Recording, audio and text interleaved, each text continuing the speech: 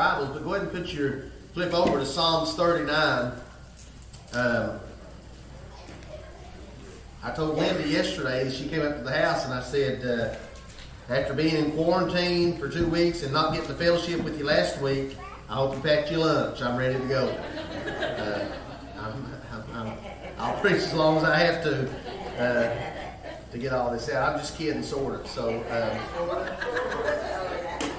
I don't know how long it'll take, so I don't want to tell you for sure, but we'll do our best. Truthfully, in all seriousness, I did have some time. Normally I stay moving, but I had some time to sit and to think and to read and to pray and to study a lot more than usual. And I did read a lot in the book of Psalms, and I came across Psalms 39, which I kept going back to reread it again. And so we'll read that this morning, but it moved my heart in a way that made me think about this message today. And it's not a new message. It's a message that we've heard before, and it's one that I think is good for us to be reminded of. It's kind of one of those thoughts that you have to intentionally, ever so often, take it from the back of your mind and move it to the front, so that we're constantly aware and living in light of the truth that the Scripture gives us. And so, if you're there in Psalms 39, let's just read verses 4 through 7. It says this, it says, "Lord, make me to know my end, and what is the measure of my days, that I may know how frail I am. Indeed, you have made my days as handbreadth." A handbreadth is just how they used to measure things. It was the width of your hand. He said, "You made my days as handbreadths, and my age is nothing before you. Certainly every man at his best state is but a vapor. Surely every man walks about like a shadow. Surely they busy themselves in vain.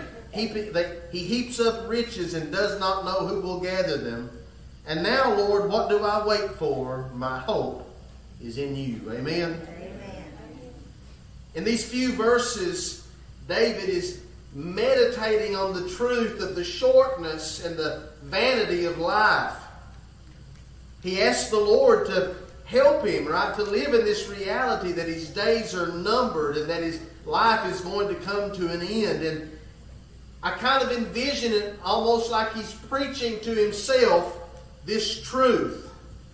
Right? He's preaching to himself that his age means nothing. That means whether you're young or old or a teenager or in your 80s or 90s, it's irrelevant. Age is nothing to the Lord.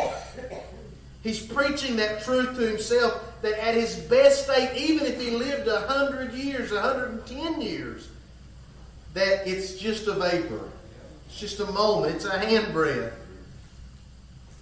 He's preaching those things to himself, that his life is a shadow. And I just want to ask you this morning, do you ever preach to yourself?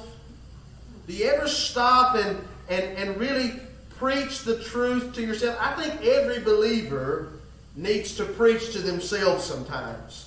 I preach to myself all the time. When I have a thought that comes into my mind, maybe a thought that I know doesn't please the Lord, I have to preach the Scripture to myself. I remind myself, I say, I'm responsible to bring every thought into captivity, into Christ. I have to go back, that's 2 Corinthians 5 and 10, by the way. You've got to go back and remind yourself and preach those truths to yourselves. When I'm getting frustrated with someone or when something's getting on my nerves, I remind myself that the Lord has told me that I must forbear and forgive. Right? I have to preach that truth to myself when I get frustrated. This is why it's important for us as believers to commit the Word of God into our hearts, so that we can, in those moments when we need the Word of God, we don't have to wait till Sunday to be fed. We can preach to ourselves all through the week. It's what David was doing here. He was preaching to himself. And it's what he does in so many of the Psalms. They're written as songs. He would sing these truths to himself. And he would preach these things and remind himself of what he knew in his heart.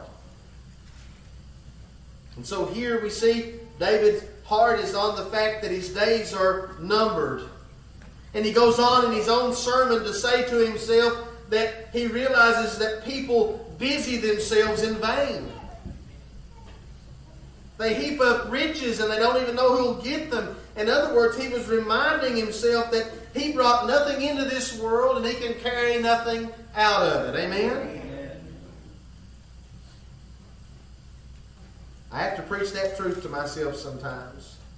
When my heart begins to desire things that are of no profit, when I get discontent with the blessings that God has already given me, right? I have to begin to preach that truth, right? When I get my mind focused on money or possessions or stuff instead of on eternity, when my eyes begin to look with envy at what my neighbor has or this person has, when my heart begins to lust for things in this world, I have to preach the truth to myself. I always go back to 1 Timothy 6 in that regard, and I preach godliness with contentment is great gain. I've preached that sermon to me many times. I brought nothing into the world, I can take nothing out. If I have food and clothing, I should be content. If I should find myself desiring to be rich, I know I could fall into temptation and a snare and into hurtful and foolish and harmful lust, which have drowned other men in destruction. For I must be reminded that the love of money is the root of all kinds of evil. And some have strayed from the faith in their greediness and have pierced themselves through with many sorrows. And I don't want to be one of them. Amen? Let me get back on track. Reading this psalm made me begin to think about this message. And we need to realize this morning that what David said is true. Our days are numbered. Our time is short. At best, our life is just a vapor. It's frail. Old or young, age is nothing.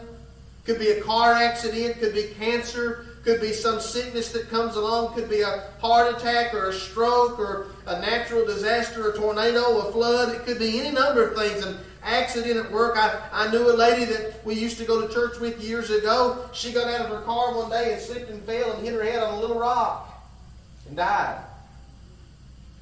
It could be in any number of ways. But it's coming. It's coming. And it's good for us. It's healthy for us to ask the Lord the same thing David asked for, to know our end. Amen? Because how quickly we forget it. It's also good to know what comes next. And this is where my mind begins to go as I thought about what the Lord would have me to bring. Hebrews 9:27, it's the scripture we quote all the time. It's once appointed, as it is appointed for men to die once, but after this, the judgment. The judgment. You see, we've got to be reminded, that's that thought that we've got to take from the back of our mind to the front sometimes, that we are going to stand in judgment.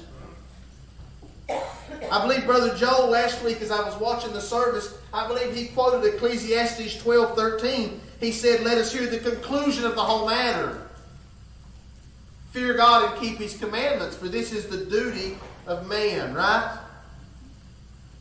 But there's another verse that comes after verse 13. If that's not the final verse, there's one more. Listen at it when you read it together. Let us hear the conclusion of the whole matter. Fear God and keep His commandments, for this is man's all. This is all their duty. But listen, for God will bring every work into judgment, including every secret thing, whether good or evil.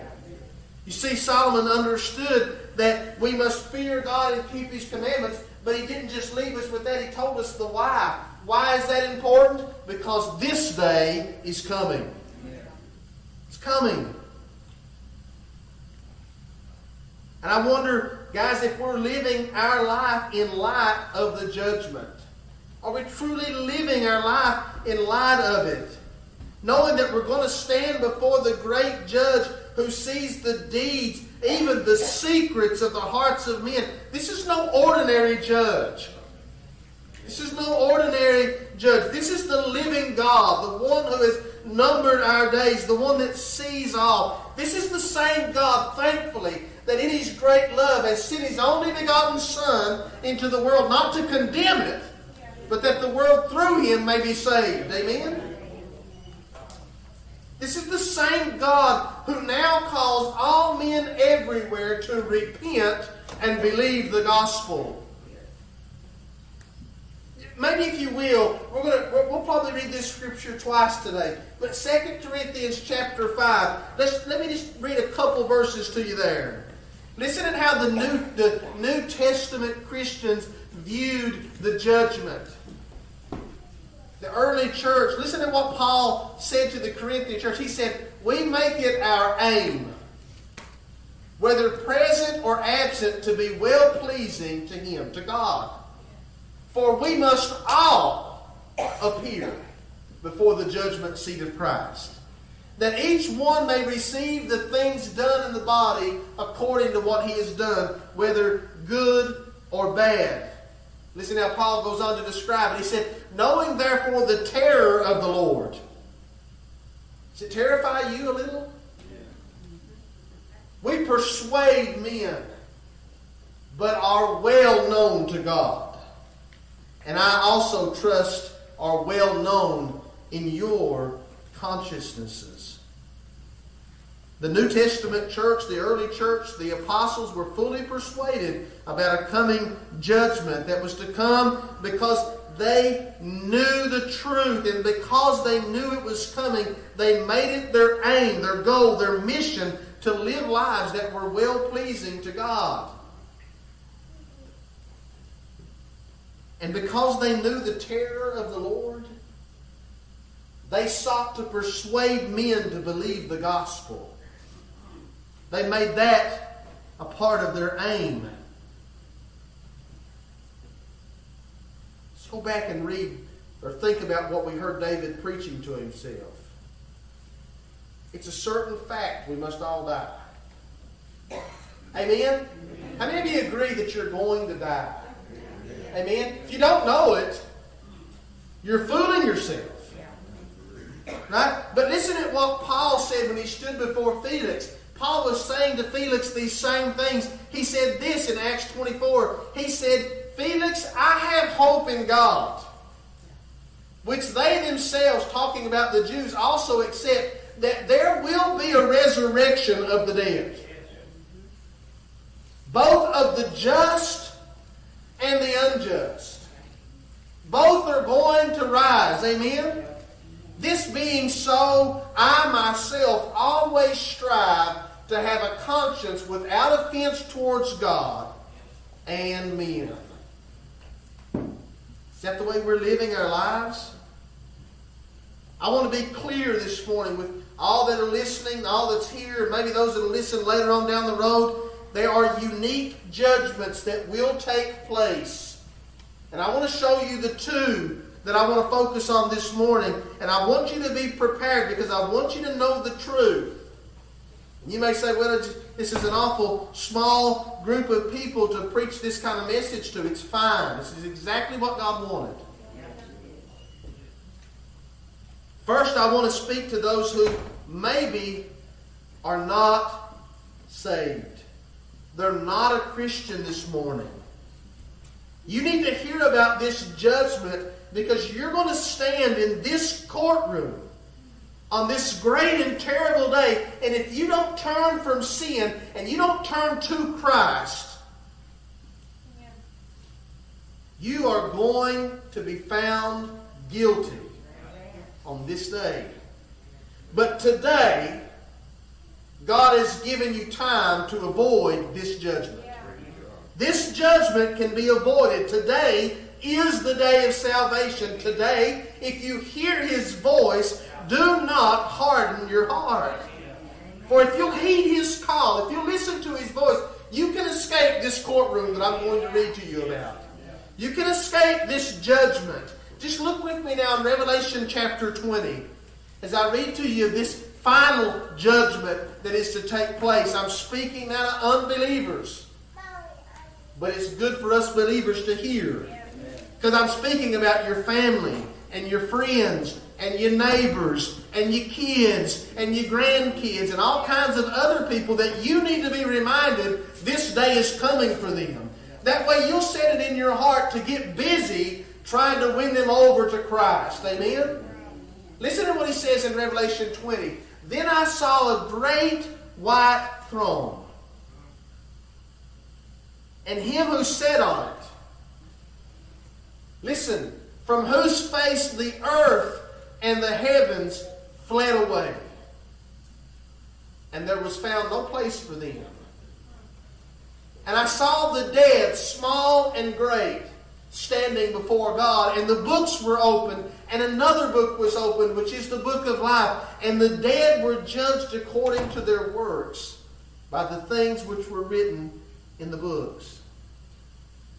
The sea gave up the dead who were in it, and death and hell delivered up the dead who were in them, and they were judged, each one according to his works. Then death and hell were cast into the lake of fire. This is the second death. And anyone not found written in the book of life was cast into the lake of fire. What we just read is the final judgment. The last judgment for those who refuse the truth. For those who have rejected Christ. From those who turned away from the truth. For those who love their sin and refuse to repent and believe. And I want you to see the scene that John the Revelator sees when he looks, and he sees that the earth and heaven, and it's all just fading away. It's just dissolving in the presence of this judge who sits on this throne. Everything fled away.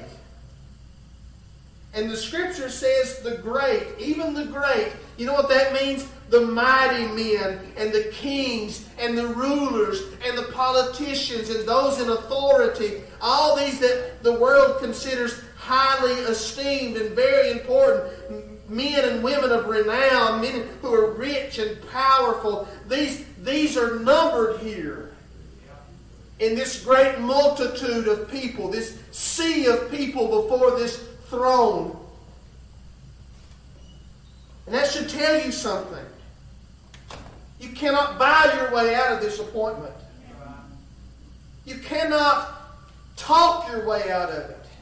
You cannot lie your way out of it. You can't trade on it or negotiate terms. There's no influence, no authority that any man has in this place.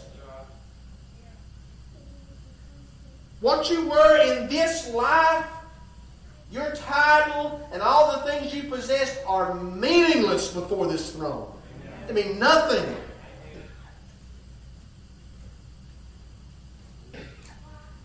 Here, before this throne, everyone's on equal ground. Amen? You see the great there, but you know what you also saw? He said the great and the small. And I began to think about that, and I thought these are the ones that the world did not know.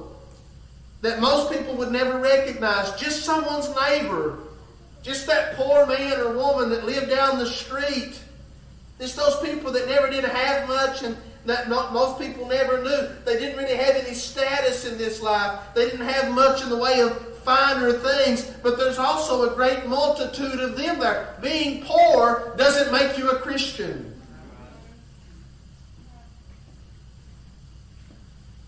And as this multitude of people, this great throng of people gathered around this throne, both great and small, as they stand there, books are brought forth. These books are brought forth and laid before the judge. And as the judge calls each name, they come forth. There's no option. You come forth and the book is opened, your book. It's opened. And everything that's been done in this life is recorded in the book. And they're judged according to the things that are written there. Even the deepest secrets are pinned down in this book. And each person is confronted with the truth that we read in Romans chapter 3. Do you know what that truth is? This is what Romans 3 says. That all the world has become guilty before God. And that by the deeds of the law no flesh will be justified. That all have sinned and come short of the glory of this God. That their works are like filthy rags before this holy judge. And they produce nothing worthy to be boasted in. They have no defense, no advocate. They're just guilty. One last book is opened, and it's the greatest of all the books. It's the book of life. And in it are written the names of every true born-again follower of Jesus Christ. The names that are written in this book are given entrance to the kingdom.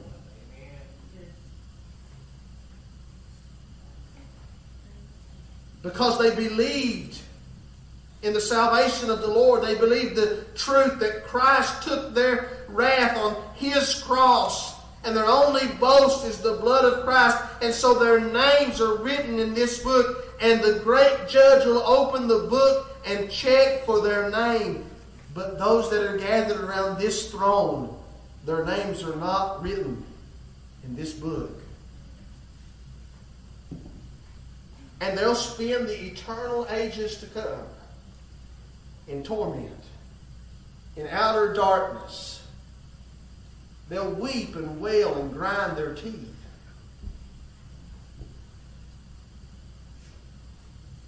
The only way to get your name in that important book is not to neglect so great a salvation.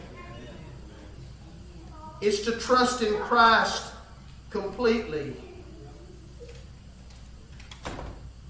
It's to deny yourself and to pick up your cross and follow Him. It's to be born again, to have the Spirit of God. And those people that have their names in that book, they won't be blotted out. But I'll tell you this, when you compare the numbers, few will be that walk through that narrow gate. What I want every person to consider is your name really written in that book? Is Christ's blood truly the covering for your sin? Is His finished work your only boast? If you don't have Him today, you've got to have Him. Your days are numbered. This judgment is coming. I mean, it's hot after you.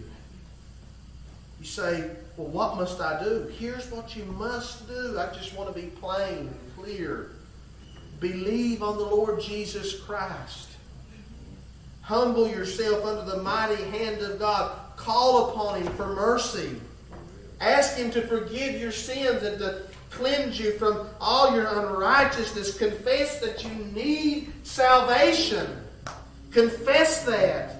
Confess that your only hope is in the Lord. By faith, believe that His blood satisfies God's wrath towards your sin. That He took your sins upon Himself, and trust that God's wrath is satisfied in that. That the death He died for you. You. Believe in your heart that God has raised Him from the dead, and the Scripture says, thou shalt be saved. Amen? Now listen, the evidence of that will be a changed life. You'll die to yourself, and there's no exceptions to that rule.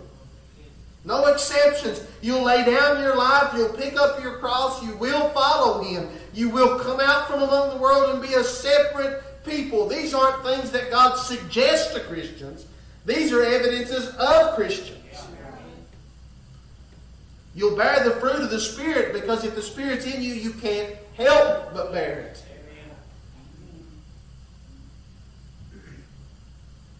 The true evidence of a believer is not sinless perfection.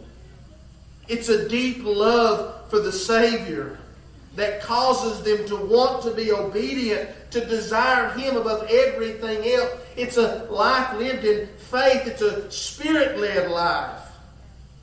And for those of you that have been saved that way, you'll escape this judgment. This judgment is not for you.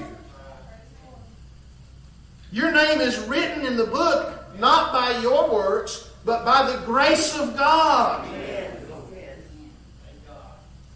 But there remains a judgment yet for you too. Now we should all just be so thankful. Our hearts should be so... As I read those scriptures this morning, as I thought on that awful judgment, on that day, that great and terrible day of the Lord, when I thought about the sea of people that stand before that throne with no covering for their sin and no hope, I am so thankful that God called me out of my sin and picked me up out of that pit and gave me life. And we should be so grateful for that, church. I mean, that should be enough, more than enough, no matter what happens. That should be enough to cause you to praise God endlessly throughout the ages. The fact that I don't have to be there is more than enough for me to praise the Lord this morning. It's more than enough for me to be thankful. I praise the God of redemption. I praise the God whose blood covers me and I don't have to face that day. But I have a judgment that's coming for me too.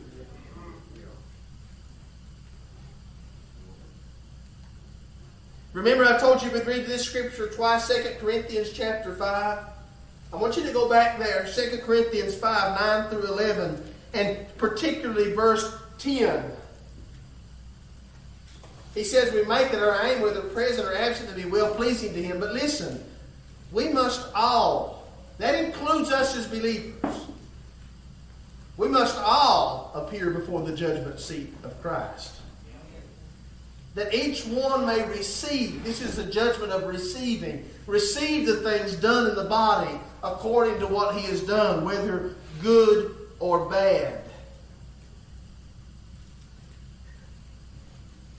That early church was fully persuaded. And they wanted to live lives well-pleasing to the Lord in light of this judgment. They wanted to Listen, they wanted to please God. They loved God. They wanted to glorify God. And I don't think this is wrong, they wanted a good reward. Amen. The early church lived with this judgment in mind. And they understood it's important. Now, this judgment is altogether different than the other. This is the judgment for true born-again believers. And only true born-again believers take part in this judgment. Only them. There's no unbelievers here. Only true believers stand before the judgment seat of Christ. And at this judgment, believers aren't judged as to whether they'll enter the kingdom. That has been sealed by the Spirit. That is finished and settled. And you need to know that this morning. This isn't when God decides if He lets Christians in. We have been granted access to the kingdom by Christ.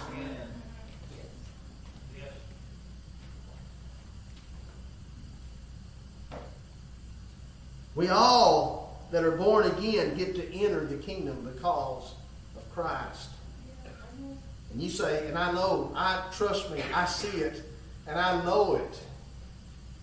Multitudes upon multitudes of professing Christians would say, well, that's all that matters. I make it in. It's all that matters. But that's not what God says. This is not what God says. This is not what God teaches us. Yes, we should rejoice that by the blood of Jesus we've become heirs and joint heirs with Christ, that we are children of God. Yes, we should rejoice in those things, but not forgetting that God has set up a time when He's going to judge the works of believers. He's going to look at the lives we've lived as Christians. This isn't a judgment about your sins. Your sins are forgiven. This is a judgment of your works for rewards. We know the Scripture says that those who believe, there is therefore now no condemnation in Christ Jesus. Our sins are washed away. This isn't a sin judgment. This is a works judgment for reward. Listen at Revelation 22. He said, "Behold, I am coming quickly." Speaking to the church now. "Behold, I am coming quickly, and my reward is with me, to give to everyone according to his work."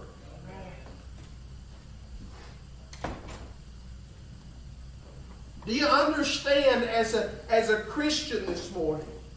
Do you really understand that how you live today and tomorrow, how you live in this life, the choices that you make now, the things that you do or don't do, the way that you spend your time, the way that you use your resources, the decisions that you make, they all have consequences in eternity. You understand that? They all have major consequences in eternity. Listen, if you get this, I promise you, this will change your life. If you come to understand it, you can't possibly live your life the same way. This judgment is very serious. It's very serious. It's a very important moment that has eternal consequence for us in His kingdom. I promise you, church, you will want these rewards. God has determined these rewards, and you will want every one of them. Every one. Listen, just hear what I'm saying to you this morning. I may not be getting it out as clear as what I hoped I could, but most Christians today take no thought whatsoever about this moment.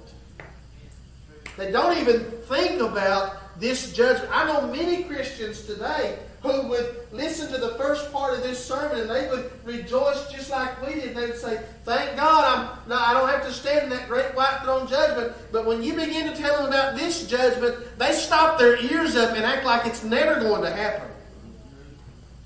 But it is going to happen. And listen, they don't want to think about it. They've got this vision of heaven as if when they get there, just everything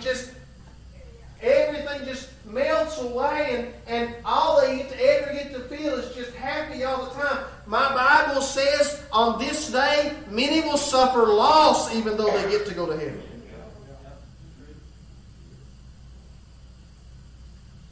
There's going to be regret on this day for those that have ignored this truth their whole life. It's Christ that's seated on the judgment throne here. It's Christ, it's the Lord Himself, the Savior, the King of Kings, the one who purchased you with His blood. He's the one that presides on the bench of this judgment.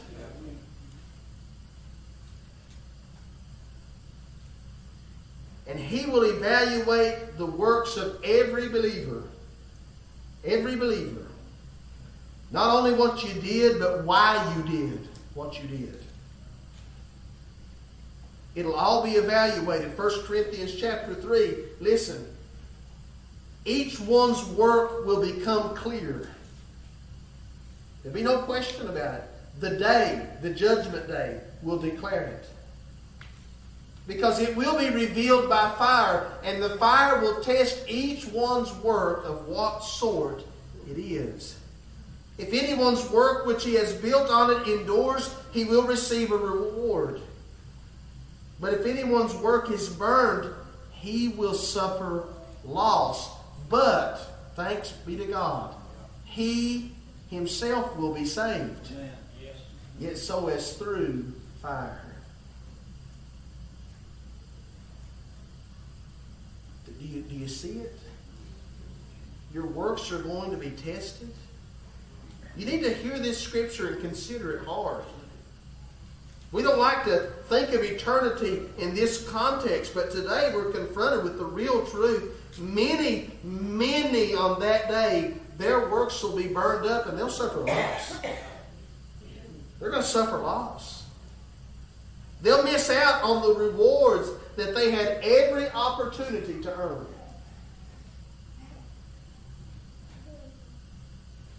And it'll matter. You can convince yourself all day long that it won't matter to you, that, oh, well, I'll just skip right in, it'll be fine. I don't care if I get one reward or 100. You'll care.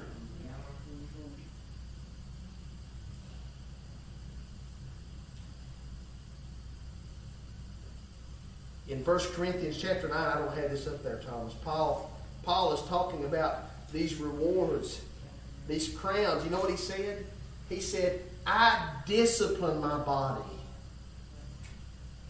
that I may bring it into subjection, lest what I have preached to others, I myself would become disqualified. Paul was worried about being disqualified from receiving some of these great rewards. Why aren't we? Why aren't we? I mean, you would think, I could sit here today and feel confident as I stand in this pulpit that there'll be not many people that's done for the kingdom of God what Paul's done. Yet he himself said, I don't want to be disqualified from any of these rewards. John said this in 1 John, thinking the same way. Listen to how he described it. He said, now little children, abide in him, that when he appears, in other words, when you stand before him, that you can have confidence and you won't have to be ashamed. Do you know that on that day, there'll be a lot of Christians that are ashamed? They'll hang their heads in shame. He's come and I've done nothing. Remember the parable of the talents when the Lord was explaining about this very thing? And he said he gave some talents to people and he left. And when he came back, he asked what they'd done with the talents. And one guy said, well, I took the talents and I made 10 talents out of it. And he was like, that's great. And another one said, okay, I took the talents and I can't remember the number, 5 talents out of it, I can't remember exactly. And he said, that's good. Another guy said, oh, I know the master, he's a hard master. So I took the talent and I hid that talent. And he was angry at that man. And he took his talent away from him and he gave it to the one that had 10. And he said, you should have done something with this. Guys, you should do something with your life. For Christ. Not for yourself, but for Christ. Lay up something. I mean, there's all these treasures. I don't even know what they all are. But what I know is that God set up a system by which He's going to reward you for the works you do. And most of us will go with empty nothingness.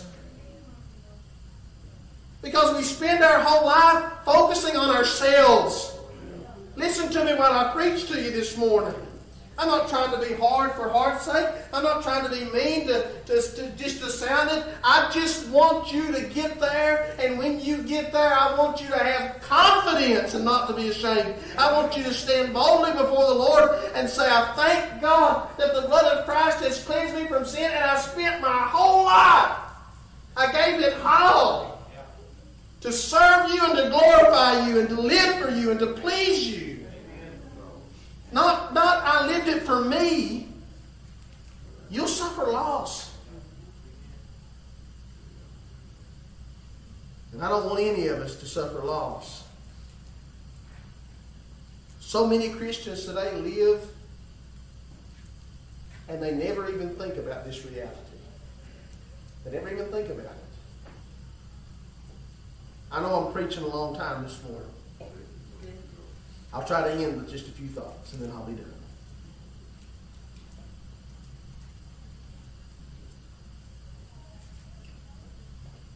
I don't know exactly how it'll all work.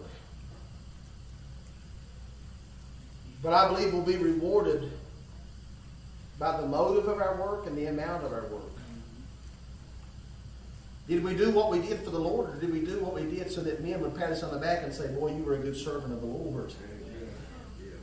Did you really want the glory for your efforts, or did you want Christ to get the glory for your efforts? You have to weigh those things out today. So it's not just the amount of work you do, although that matters, I think. But it's the motive behind the work that you do. Listen, I believe the Scripture lays out for us, right, in 1 Corinthians chapter 15, verse 58. Listen to what he says. Therefore, my beloved brethren, be steadfast, be immovable, always abounding in the work of the Lord. This is the way our lives should be lived, guys. Knowing that your labor is not in vain in the Lord. The things you do for God matter.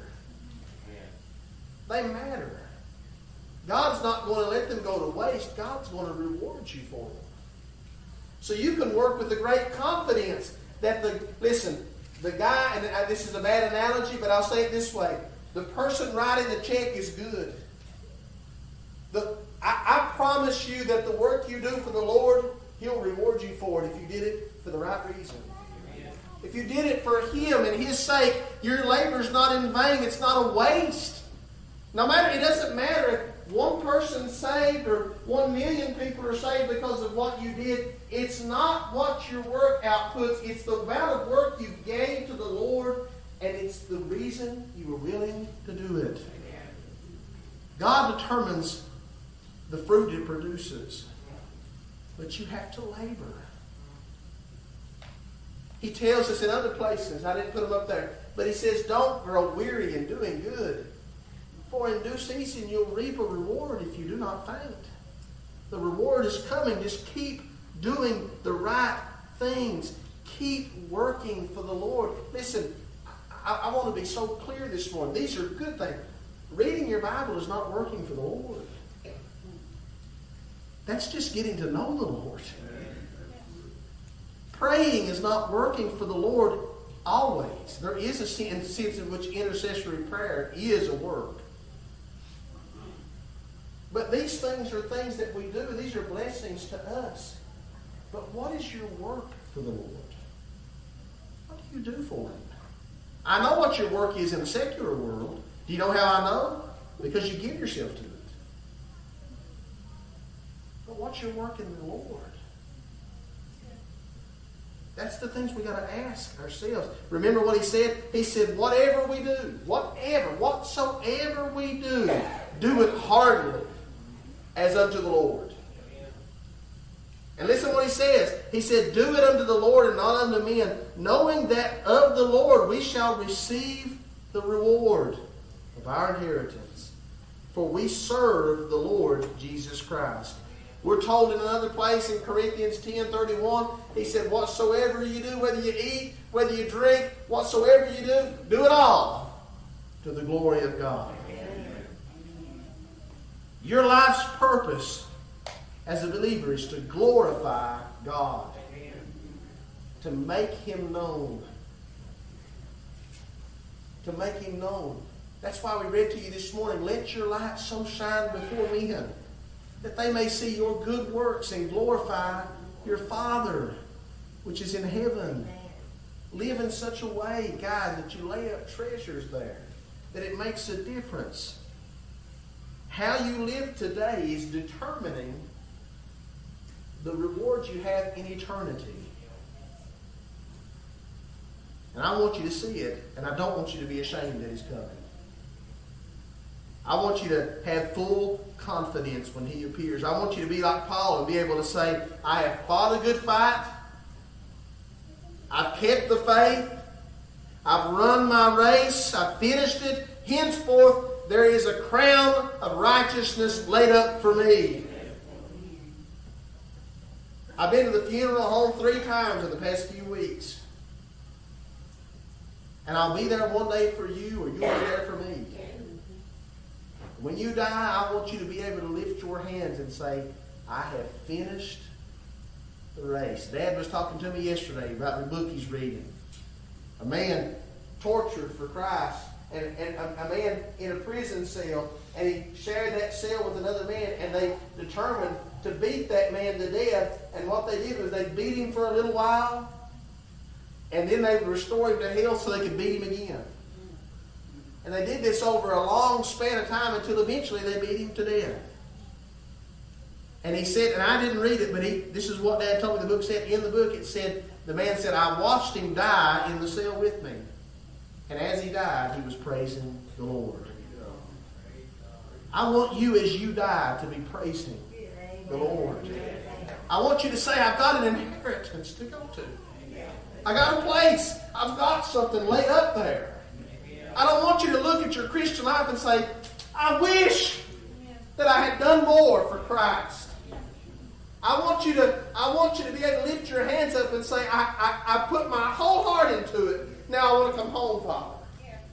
Now I want to come home. Let me enter into the joy of the Lord. I just want that for you so bad, more than you know. I want it for me too. I want you to serve the Lord with your whole heart and life. It's not a program. Christianity is not a program or a club or a little social thing. This is life, guys. This is it. What we're doing is the realest thing you're ever going to do in your whole life. What you do outside those doors makes eternal difference for you. Spend it on what matters. I don't know how much time you have. I don't know. Moments maybe. Minutes, hours, days, years, I don't know. But whatever time is left, pour into the Lord with all you got. Nothing that you are doing for this world will matter this day. Raise your family to love the Lord and to serve the Lord. Give it all you've got to raise kids that love God with all their heart. Pour into that. That's a good ministry. When you've got young kids, that's a great work. Do that for the Lord. Raise them up as arrows. The Bible calls them arrows in a quiver. Sharpen them up and raise them to go out and serve God. And when they go out, when they leave the home and you're freed up to be able to work. Give it all. If you've got an opportunity, I'm just giving you advice this morning. If you've got an opportunity to forsake it all and follow and go do a work for the Lord, forsake it all. You say, well, I have to live in an little old tiny house that ain't much. Live in it. Live in it, lay in it, and rejoice, and lift your hands up every evening as you sit on your little old dirty couch and throw your hands up and say, I've got an inheritance one day. And I'd give all of this world up for whatever the Lord has in store for me. Just go for it, guys. Go for it. I mean, go for it with all your heart. You will not regret it on that day. You won't regret it. People are dying all around us, and they're going to hell. They're going to stand before that great white throne judgment. And I don't want to stand before the Lord ashamed, have to lower my head and say, I could have reached them, but I was busy playing with my toys or watching my favorite TV show. Lord, I didn't have time because I wanted to do what I wanted to do. I want to stand with great confidence and say, God, I did all I could do to reach and to reach those people's hearts. Amen. Let's stand to our feet. I'm about to get tore up. I don't know what your heart is today. Maybe just bow your head for a moment. And I don't have no big altar call planned, but I just say this. I don't know your condition, but I know there's a great God who knows everything about you. And if you need the altar today, if you want to come and say, God, I just want to dig in deeper, and I just want to be closer to you, and I just want to live my life for you, and I'm tired of living it for myself, and I just want to go all in. If that's you today, then come and pray and ask God to do that. If you're here and you're lost, listen, I don't know your heart, I don't know your condition, but I know this. If you're here and you're lost, if you don't know God, if that day should find you and you have to get before that great white throne, there's no hope for you, friend, on that day. Christ will not be there as an advocate for you, but if you'll get your name written in the Lamb's Book of Life now, if you'll give your life to Christ now, He'll save you. And you can spend the rest of your days laying up these treasures, and if you don't have the Lord, you better have Him. Because death is coming for you. Just as our brother David said in the Psalms that we read in Psalms 39, right? Age doesn't matter. Doesn't matter. Just listen. Just listen at what he said, how he said it. Just think about this for a moment. I'm talking about you and I today. Make me to know my end and what the measure of my days is, that I may know how frail I am. You're frail this morning, whether you want to admit it or not. Your days are just as a handbreadth. Your age is nothing. At your best, this life is a vapor. You're just walking around like a shadow, trying to heap up riches and busy yourself. Don't you know, friend? There's only one hope, and David said, Lord, what do I wait for? My hope is in you. Is your hope in the Lord this morning? If it ain't, come and seal it up and make it right. If you want to come and get down and say, God, I want to dedicate my life to you. Help me to get rid of some of these desires that I have that are opposite of your word. Then do that. We're getting ready to go to the Lord in prayer. I hope you got your heart where you want it to be. You can pray right where you are, and that's perfectly fine. God doesn't just hear a prayer up here. He hears it right there where you're at too.